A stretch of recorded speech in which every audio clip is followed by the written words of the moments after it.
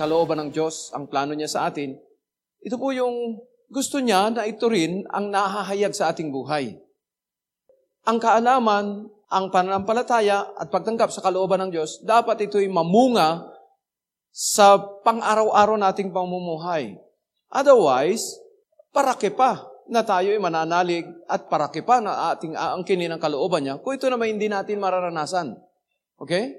Dapat po mayroong pagkakaisa yung kalooban ng Diyos at yung pamumuhay natin sa aktual. Sa spiritual, dapat mahayag sa pisikal. Now, ano po ang batayan?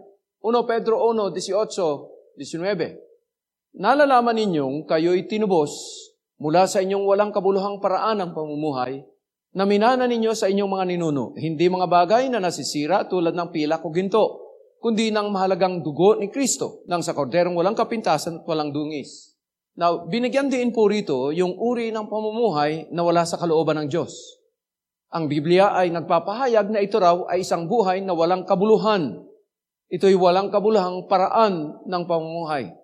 Kahit na anuman ang kalagayan ng ating buhay, matagumpay tayo sa mata ng mundo, marami tayong pera sa bulsa, pero wala tayo sa sentro ng kalooban ng Diyos o wala tayo sa sentro ng ating relasyon sa Panginoon. Ibig sabihin, sa takbo ng buhay natin ay hindi kabahagi ron ang Panginoon o ang Panginoon ay hindi nasa sentro nito. Kung magkagayon, oo, sa mundo maaring tayo pinakamatagumpay na tao, pero sa mata ng Diyos, ito'y walang kabuluhang paraan ng pamumuhay. Kaya nga, kailangan nating maligtas ang taong matagumpay, mayaman, o anumang bagay na negosyong maunlad, pero siya hindi ligtas. Ang buhay niya, ayon sa salita ng Diyos, ay walang kabuluhang paraan ng pamumuhay. Kahit magtapos ka, kahit ikaw ay maging successful sa pag-aaral mo, maging successful sa negosyo, pero kung hindi si Jesus ang naghahari sa puso mo, hindi ka nakaranas ng kaligtasan at buhay walang hanggang kay Kristo, walang kabuluhang paraan ng pamumuhay. Baliwala yan. Gayun din naman, hindi natin pwedeng sabihin na, ay, hanggat ako'y ligtas, hindi bali nang mahirap, may sakit, mamamatay na, ay, at least ligtas ako. Mali po rin yun. Ibig sabihin, kung tayo iniligtas ng Panginoon, at ano ba ang buhay na binigay sa atin? Isang buhay na ganap at kasiyasiya. Ibig sabihin din, na kung ito'y natanggap natin, ito rin ang dapat na lakaran natin sa araw-araw. Ito yung dapat mararanasan natin. Amen. At ito yung inilalaban natin sa pananampalataya. Ito yung pinanghawakan natin sa araw-araw, mahayag sa ating buhay, ang pagliligtas ng Diyos. At alam na natin, ang pagliligtas ng Diyos, ito'y sumasaklaw, maging sa katugunan ng lahat ng ating pangailangan, pinansyal, material, emosyonal, spiritual ng ating buhay. Okay? Now, sabi ro, nalalaman ninyong kayo tinubos mula sa inyong walang kabuluhang paraan ng pamumuhay. Ibig sabihin ng tinubos na tayo roon, hindi na dapat itong pamumuhay natin. Hindi ng mga bagay na nasisira tulad ng pilak o ginto. Ibig din sabihin na anuang bagay na material o pinansyal, hindi ito magdudulot sa atin ng tunay na kaligtasan. At ang kaligtasan ng Diyos ay hindi kayang tumbasan ng pilak o ginto. Right? Anumang material, anumang pinansyal, hindi ito ang kaparaanan ng Diyos upang tayo ay magkaroon ng kaligtasan. Di kayang tumbasan ng salapi ang tunay na tagumpay at buhay na nagmumula sa Panginoon, kundi ng mahalagang dugo ni Kristo. Tayo'y tinubos, tayo'y naligtas dahil sa mahalagang dugo ni Kristo. The precious blood of Jesus. Now, ibig sabihin, kung ang mahalaga o precious blood ng Panginoon ang nagligtas sa atin, tiyak na tayo'y aalisin ng Diyos mula sa buhay na walang kabuluhang pamamaraan tungo sa buhay na walang hanggan. Kung tayo'y tinubos ng hindi ng pilak o ginto, kundi ng mahalagang dugo ng mismong anak ng Diyos, ibig sabihin, ang pagkatubos sa atin sa walang kabuluhang paraan ng pamumuhay ay tiyak na tayo ngayon kay Kristo ay dapat na namumuhay sa paraan ng buhay na may kabuluhan, na may kaunlaran, na may kaayusan, na may kayamanan, na may kalusugan. Right? Dapat lang, mahalaga ang pagkatubos sa atin. mismong dugo ng bugtong na anak ng Diyos. Ano ang naging dahilan o bunga ng kanyang kamatayan sa krus? Colossians 1:19-20. Basahin po natin. Ipinasya ng Diyos na ang kanyang kalikasan ay manatili rin sa anak. At inibig niyang ang sandaigdigan ay makipagkasundo sa kanya sa pamagitan ng anak. Sa pamagitan ng pagkamatay niya sa krus, nagkasundo nga ang Diyos at ang lahat ng nilikha sa langit at sa lupa. Anong ibig sabihin nito? 2 beses sinabi, makipagkasundo, nagkasundo.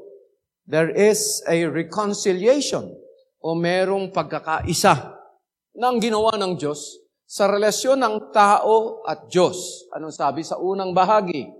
Ipinasya ng Diyos ng kanyang kalikasan ay manatili sa anak.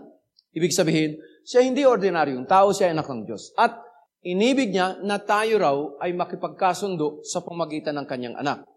Ang tagapamagitan sa atin upang mapanumbalik ang tamang relasyon natin sa Diyos ay sa pamagitan ng pananalig natin kay Kristo Jesus. At sa pamagitan ni Jesus, tayo po ay nagkaroon ng isang buhay na ganap at kasesiya. Yun po yung pinakapundasyon upang sa gayon, mabuksan ang ating spirito o mabuksan ang ating buhay sa pagkilos ng Diyos. Ang pagpapasya na makipagkasundo sa Diyos ay nasa atin. Sapagkat minarapat na ng Diyos, ipinasya na niya, inibig na niya na siya makipagkasundo sa atin. At ginawa niya ito nang ipagkaloob niya sa atin ang kanyang bugtong na anak at siya'y mamatay sa krus. Sa bahagi ng Diyos, nagawa na niya ito. Sa bahagi natin, tayo rin ay dapat magpasya na makipagkasundo sa Diyos. You understand? Now, kapag tayo nanampalataya sa Panginoon, tayo ay hindi lamang naligtas, pinatawad sa kasalanan, na panumbalik yung relasyon natin sa Diyos. Hindi lamang yan. Sa pamagitan ng pagkamatay niya sa krus, nagkasundo nga. Ibig sabihin, sinelyuhan ng Diyos sa pamagitan ng pagkamatay ni Jesus sa krus, ang pagkakasundo ng tao at ng Diyos. Maroon na tayong online na relasyon sa Panginoon. Now, nagkasundo nga ang Diyos at ang lahat ng nilikha sa langit at sa lupa. Paanong nabanggit dito na nagkaroon daw ng pagkakasundo ang lahat ng nilikha sa langit at sa lupa? Ano pong implikasyon? Ang ibig lamang sabihin, ang pagkakasundo ng langit at lupa ay kung ano ang kalagayan ng nasa langit, gayon din ang magiging kalagayan ng nasa lupa. Kung ano ang buhay ng mga tagalangit, ganon din naman ang dapat maging buhay ng mga tagalupa na nakipagkasundo sa Diyos sa pamagitan ng pananampalataya sa kanyang bugtong na anak. That's how important na malaman natin kung ano ang kalagahan ng pagkakaroon mo ng relasyon sa Panginoon. I believe we are moving into a greater sense of revelation of our relationship with God. It's not just about being in the church. Hindi lang ito para tayo maging miyembro ng ministeryo, miyembro ng church. No. It's about your life. Biruin mong ang langit pinagkasundo ng Diyos sa lupa, na ang kalagayan ng langit ay maibaba dito sa lupa. Right? Now, ano ba ang nasa langit na nais ng Diyos na maranasan natin dito sa lupa? Pahayag 21, 3-4. Basahin po natin. Mananahan siyang kasama nila at sila'y magiging bayan niya. Makakapiling nila ng palagian ang Diyos at siya ang magiging Diyos nila.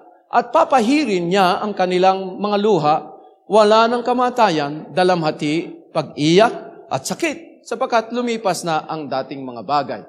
Ito po larawan ng sitwasyon sa langit. See, we are nearing the close of the book of the New Testament, in which 2 chapters in the book of the New Testament, Revelation 21 at 22. These are the perfect chapters, which means ito po ang sitwasyon o kalagayang binigyan ng pansin, yung description ng magiging kalagayan ng mga manampalataya doon sa langit. Ang sitwasyon po nito, ang konteksto nito, sa langit. God has allowed us to have a glimpse kung ano yung buhay sa langit. Tanda natin kanina, pinagkasundo daw ng Diyos ang nasa langit at sa lupa. Alin ba ang mas dakila? Langit o lupa? Which is higher? Langit o lupa? Of course. Meron bang lupang mas mataas kaysa langit? Now, pinagkasundo niya. Anong nasa langit? Sabi rito, at papahirin niya. Ito ang gagawin ng Diyos pagdating ng araw na tayo'y dadako sa kanyang kalwalatian, sa kanyang presensya. Papahirin niya ang kanilang mga luha.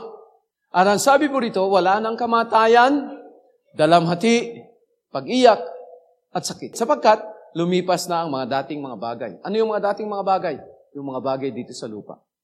Sabi ng Diyos, sa pamagitan daw ng kanyang pagkamatay, ng kanyang bugtong na anak sa krus, pinagkasundo na niya ang langit at lupa.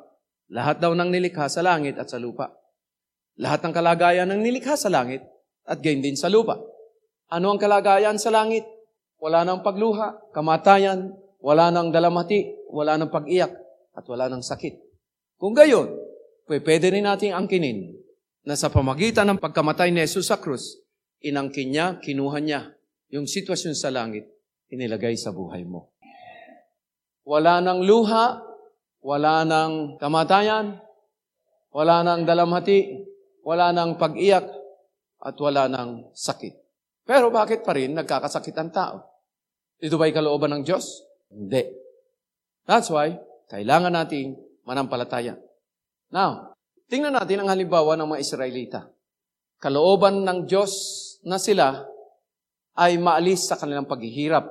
Kalooban ng Diyos na sinabi sa kanila, sila ay naging alipin sa Egypt, pero ang Egypt ay hindi kalooban ng Diyos. Ang kalooban ng Diyos sa kanila, yung promised land. But between Egypt and promised land, meron pong disyerto, yung wilderness. Doon sa wilderness na yon, doon sila inihahanda ng Diyos patungo sa promised land. You see, the process of going into the promised land is as important as the fulfillment of the promise. I would say, ang buhay natin dito sa lupa ay para tayong nasa wilderness. But even if you are in the wilderness, or even if you are in hell, lagay na natin, as long as the presence of God is with you, hell will become like heaven, and wilderness shall become like heaven. Right? It's the presence of God. It's being in the center of the will of God. Kung ikay nasa kalooban ng Diyos, ano man ang sitwasyon mo, God will make sure He will bring heaven into your situation. So ang kalooban ng Diyos hindi sa Egypt, kundi doon sa promised land.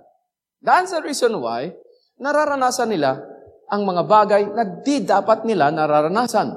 Sinabi ng Panginoon, aking nakita ang paghihirap ng aking bayan na nasa Ehipto. Talagang nalalaman ko ang kanilang pagdurusa. Ako'y bumaba upang iligtas sila at upang sila'y dalhin sa isang mabuting lupain at malawak mula sa lupaing iyon sa isang lupaing dinadaluyan ng gatas at pulot. Amen. Sinabi ng Panginoon, aking nakikita. Anong nakikita niya? Paghihirap. Anong nakikita niya? Pagdurusa. Ito ba'y kalooban ng Diyos? Hindi. Ito ang sitwasyon ng bawat tao sa lupa. May paghihirap, may pagdurusa. Pero hindi ito dapat na sitwasyon ng mga taong may pananampalataya kay Kristo. Bakit? Sapagkat ibinabana ng Diyos, pinagkasundo na ang langit na walang pag-iyak, walang dalamhati, walang pagluha, at walang sakit. Ibinabana ito. Ibig sabihin, kung tayo na kay Kristo, dapat lang na hindi tayo nagdurusa, hindi tayo naghihirap. Now, depende po yan kung anong pinanghawakan natin. Sabi ko kanina sa umpisa, anong pinagpapasyahan mo? Anong pinipili mo? Buhay dito sa lupa? O buhay na kalooban ng Diyos na para bagang nasa langit? Now, kung tatanggapin natin, ay ganyan talaga ang buhay dito sa lupa. Hindi mo maiwasan ng umiyak. Hindi mo maiwasan ng may sakit. Hindi mo maiwasan ng dalamhati. At hindi mo maiwasan ng mamatay. Amen. Yan ang buhay mo dito sa lupa. Pero tandaan mo, hindi ka na taga-lupa lang. Kahit darating ang araw, ikaw ay magiging amoy lupa, hindi ka taga-lupa. Ibinabana ng Diyos ang langit sa puso mo. God has placed eternity in your heart. God has placed heaven in your life. Nasa loob natin yung nasa spirito natin, pero nasaan dyan yung kumano natin, ihahayag ito sa pamagitan ng panampalataya. That's why, bawat araw, tayo mananampalataya, panghawakan natin ang mga pangako ng Diyos.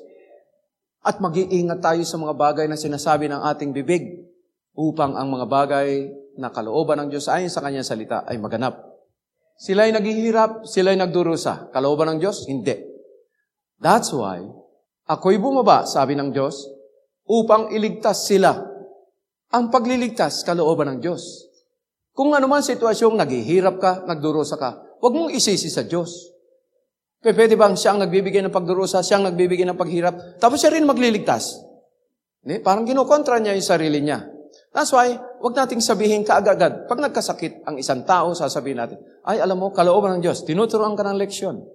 Mahirap na leksyon yon, masakit. Namatay siya. Ang batang yan ay namatay sapagkat kinuha yan ng Diyos upang maging anghel sa langit. Excuse me, meron bang shortage ng anghel sa langit? At sinasabi niya, may poster, God wants you. Hindi po. Mali. Ang Diyos magliligtas sa atin. And to save means yung kabuuan ng ating pamumuhay. Kaligtasan, pag-iingat, paglayo sa anumang kapahamakan, tagumpay sa buhay, pagiging mayaman o katugunan sa lahat ng pangailangan, lahat po ng mabuti, yan po'y kabahagi ng ating pagliligtas. At hindi lamang sila ililigtas, sila'y dadalhin sa isang mabuting lupain at malawak. Hindi ka dadalhin ng Diyos sa masama. Kung anumang masama ang naranasan mo, hindi ka dinala dyan. Namasahe ka at pumunta ka dyan. Kasi nakita mo na ang jeep patungo sa kamatayan. Sumakay ka pa. Sa halip, sumakay tayo sa biyaheng langit. Marami kasing nagkakandara pa porque nakita ang bus. Ay, punong-puno. Makisakay tayo. Sakay na rin tayo. Punong-puno yan. Hindi niya nakita yung karatula patungo sa impyerno. Ang sabi ng Diyos, ako'y bumaba upang iligtas sila at upang sila'y dalhin sa isang mabuting lupain at malawak. Mula sa lupaing iyon, sa isang lupaing dinadaluyan ng gatas at pulot. Which means there is abundance. Ito yung sinasabing buhay na ganap at kasiyasiya. Now, doon sa Egypt, by the way, ang sabi po ron, sa Egypt, nasa Egypt sila, ang kalooban ng Diyos, dadalhin sila sa lupang pangako ng Diyos. Egypt was the place of bondage. The place of deliverance and success ay yung promised land. Okay? So sa atin, babantad sa buhay mo, araw-araw. Papuntang Egypt, papuntang promised land. Anong landas ang tatahakin mo? Kahit na ikaw ay papunta na sa promised land. You see, between the promised land and Egypt, there is a time of your journey. Maglalakbay ka. Sa paglalakbay na yan, ano ang mga pagpapasya mo? Tapos may mag-ingat tayo. Kalooban ba ng Diyos sa tayo magkaroon ng magandang kinabukasan? Sa mga pagpapasya mo, pwede bang masira ang magandang kinabukasan mo? Okay. Now, ito po yung plague sa Egypt, yung mga salot na ginawa ng Panginoon sapagkat ito ang kanyang kaparaanan sa matigas na puso ni Paraon na mangusap kay Paraon at si Paraon ay magpasya rin na payagan na ang kanyang bayang Israel na umalis ng Ehipto sapagkat dadalhin sila ng Panginoon sa promised land. You see, when God speaks to you, tayo mga anak niya, hindi siya mangungusap sa pamamagitan ng salot. Sinong Diyos amang mabait at mabuti? Dapat, sila'y dadalhin daw sa lupang pangako. Pero nang nangusap, puro salot ang ibinigay. Hindi po. Ang pangungusap ng Diyos sa pamamagitan ng salot sa Egyptians, hindi po sa Israel. Okay? Ano ang mga plagues na ito? Blood, frogs, lice, frogs, flies. Namatay ang kanya ng mga alagang hayop. Nagkaroon ng mga pigsa, boils, hailstorm. Then yung locust, then there is darkness, and then the last plague is the death of the firstborn. It is in this context na kung saan inilintulad ang pagkamatay din ng Panginoong Hesus para sa atin. Okay? Now, dito mapapansin natin, ito ang mga aspeto na kinakaharap ng tao sa kanyang buhay sa lupa. Pisikal na kalagayan, weather lang, yung mga pangailangan niya, baboy, karne, yung kanyang pisikal na kalagayan, mga sakit. So, ibig sabihin, itong salot na ito, ipinahahayag na sa buhay ng tao na wala kay Kristo, the most likely tendency, ito po ang mararanasan natin. Gusto mo ba yan? So, ito po yung context ng Passover. So, ang sabi ng Panginoon, sa 10 salot, dadaan ang anghel ng kamatayan at mamamatay ang mga panganay maging sa tao at sa hayop. At ang sabi ng Panginoon, pumatay kayo ng kordero at ang dugo ay ipahid nyo sa tarangkahan ng iyong pintuan. At ang sino mang nagpahid ng dugo ng kordero ay lalampasan siya ng anghel ng kamatayan. Which means, hindi exempted ang mga Israelites sa dadaanan ng anghel ng kamatayan. Now, ito pong instruction na ito ay binigay niya sa Israelites sapagkat sila ang kumikilala sa Diyos. Ito ba ay isang bagay na ginawa nila at sumunod sila? Yes. At kung hindi sila sumunod, ano kayang mangyayari sa kanila? May mamamatay din, right? So, dahil sa kanilang pagsunod, ang mga namatayan ng panganay ay ang mga Egyptians. Now, kung paano nila kakanin ito, ay dito rin binigyan ng instruction sila. Sapagkat may importante o mahalagang mensahe ang Panginoon sa kanila, maging sa kanilang pagdiriwang ng Paskwa o Passover. Kanilang kakainin sa gabing iyon ng kordero, kasama ang tinapay na walang pampaalsa. Anong naalaala niyo ito? Yung pagkain ng tinapay. Communion.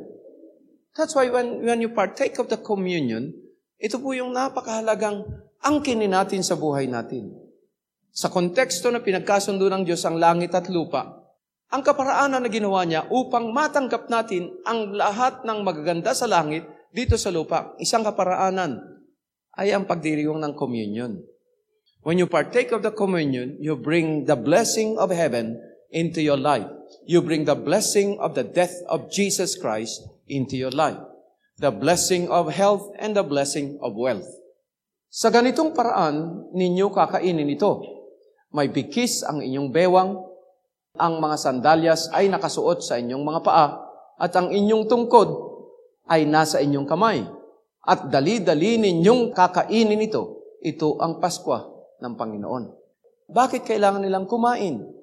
Para pag-alis nila, sapagkat sila'y maglalakbay ng maglalakad. Dali-dali ninyong kakainin ito. Bakit kailangan nagmamadali? Why? Because God has already set His deliverance for His people.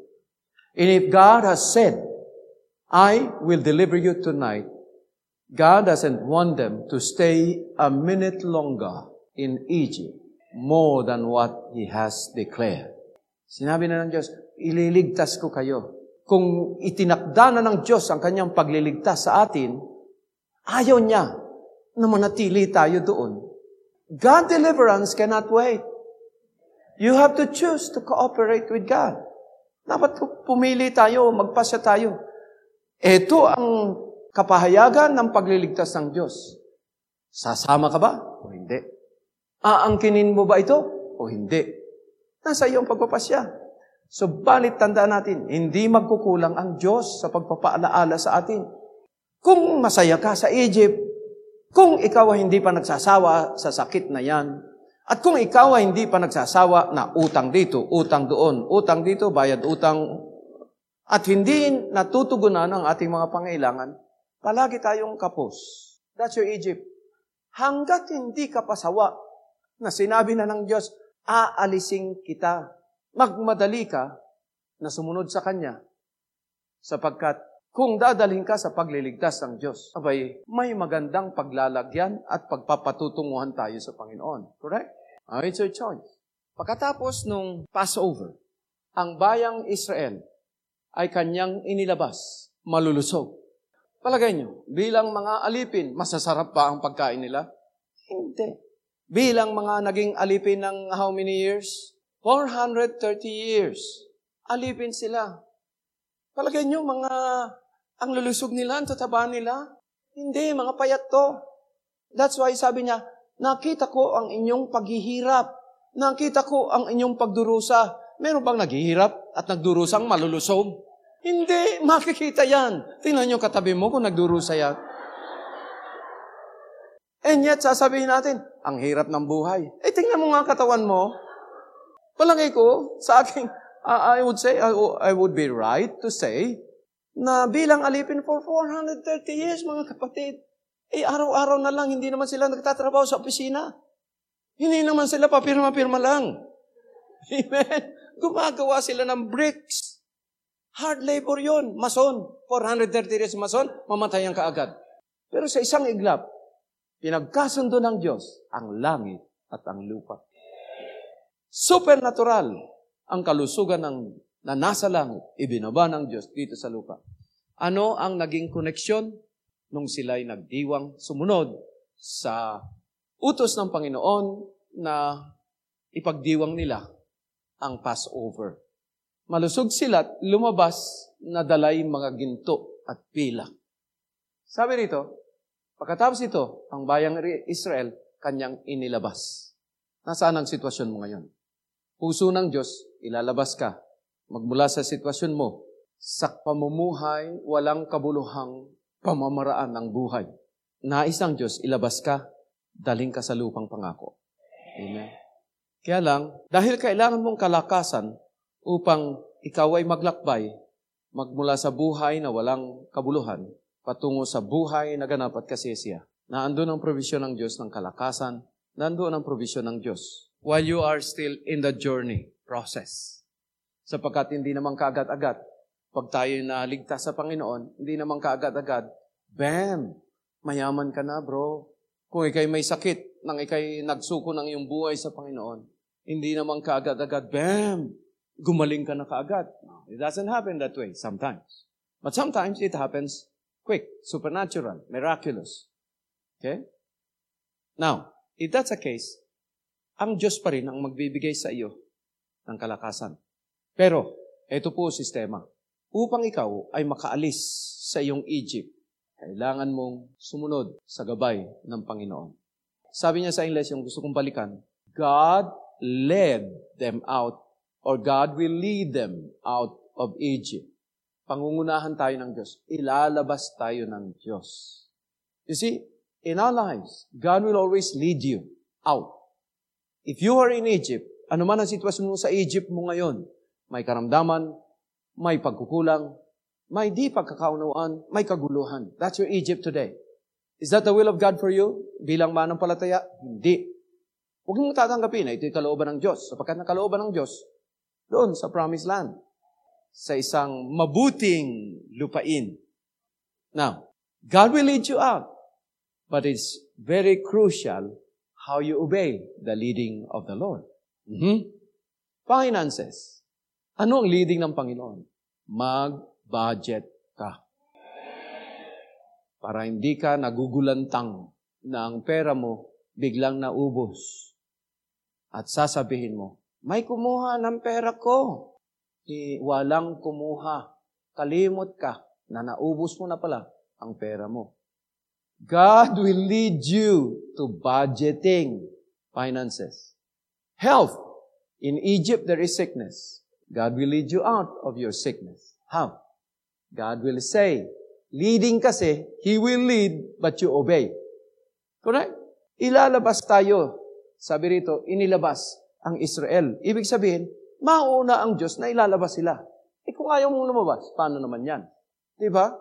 Tulad ng pamilya ni Lot. Lahat ng anak niya. Pero yung mga tao na sinabihan niyang, lumabas na tayo, hindi sila sumama. Kay Noah. Nangaral si Noah for 120 years. God is leading them out of their circumstance and into the ark. Lahat ba? Sumunod kay Noah? Hindi. Pinagsabihan pa nila si Noah, baliw. Sapagkat sa panahon ngayon, di pa nila naranasan ang ulan. Kahit ulan. Sa Eden, walang ulan. Walang bagyo. If that's the case, God will lead you out of sickness. When God leads you out, He will lead you out of Egypt, into the promised land. Out of sickness, He will lead you out of sickness into health. God will lead you. And when God leads you, He will speak in a still small voice. Now, God will lead you out of your circumstance. God will lead you into the blessing, the promised land. But the bottom line is, how do you respond to the leading of the Lord? He will lead you by the Holy Spirit. He will lead you by the Word of God, or through the Word of God. He will lead you through your spiritual leaders. God will lead you. You are not without leading. You are not without help. You are not without guidance. You have the provision of God. Siguraduhin niya, maririnig mo ang tinig niya. Maunawaan mo ang gabay niya.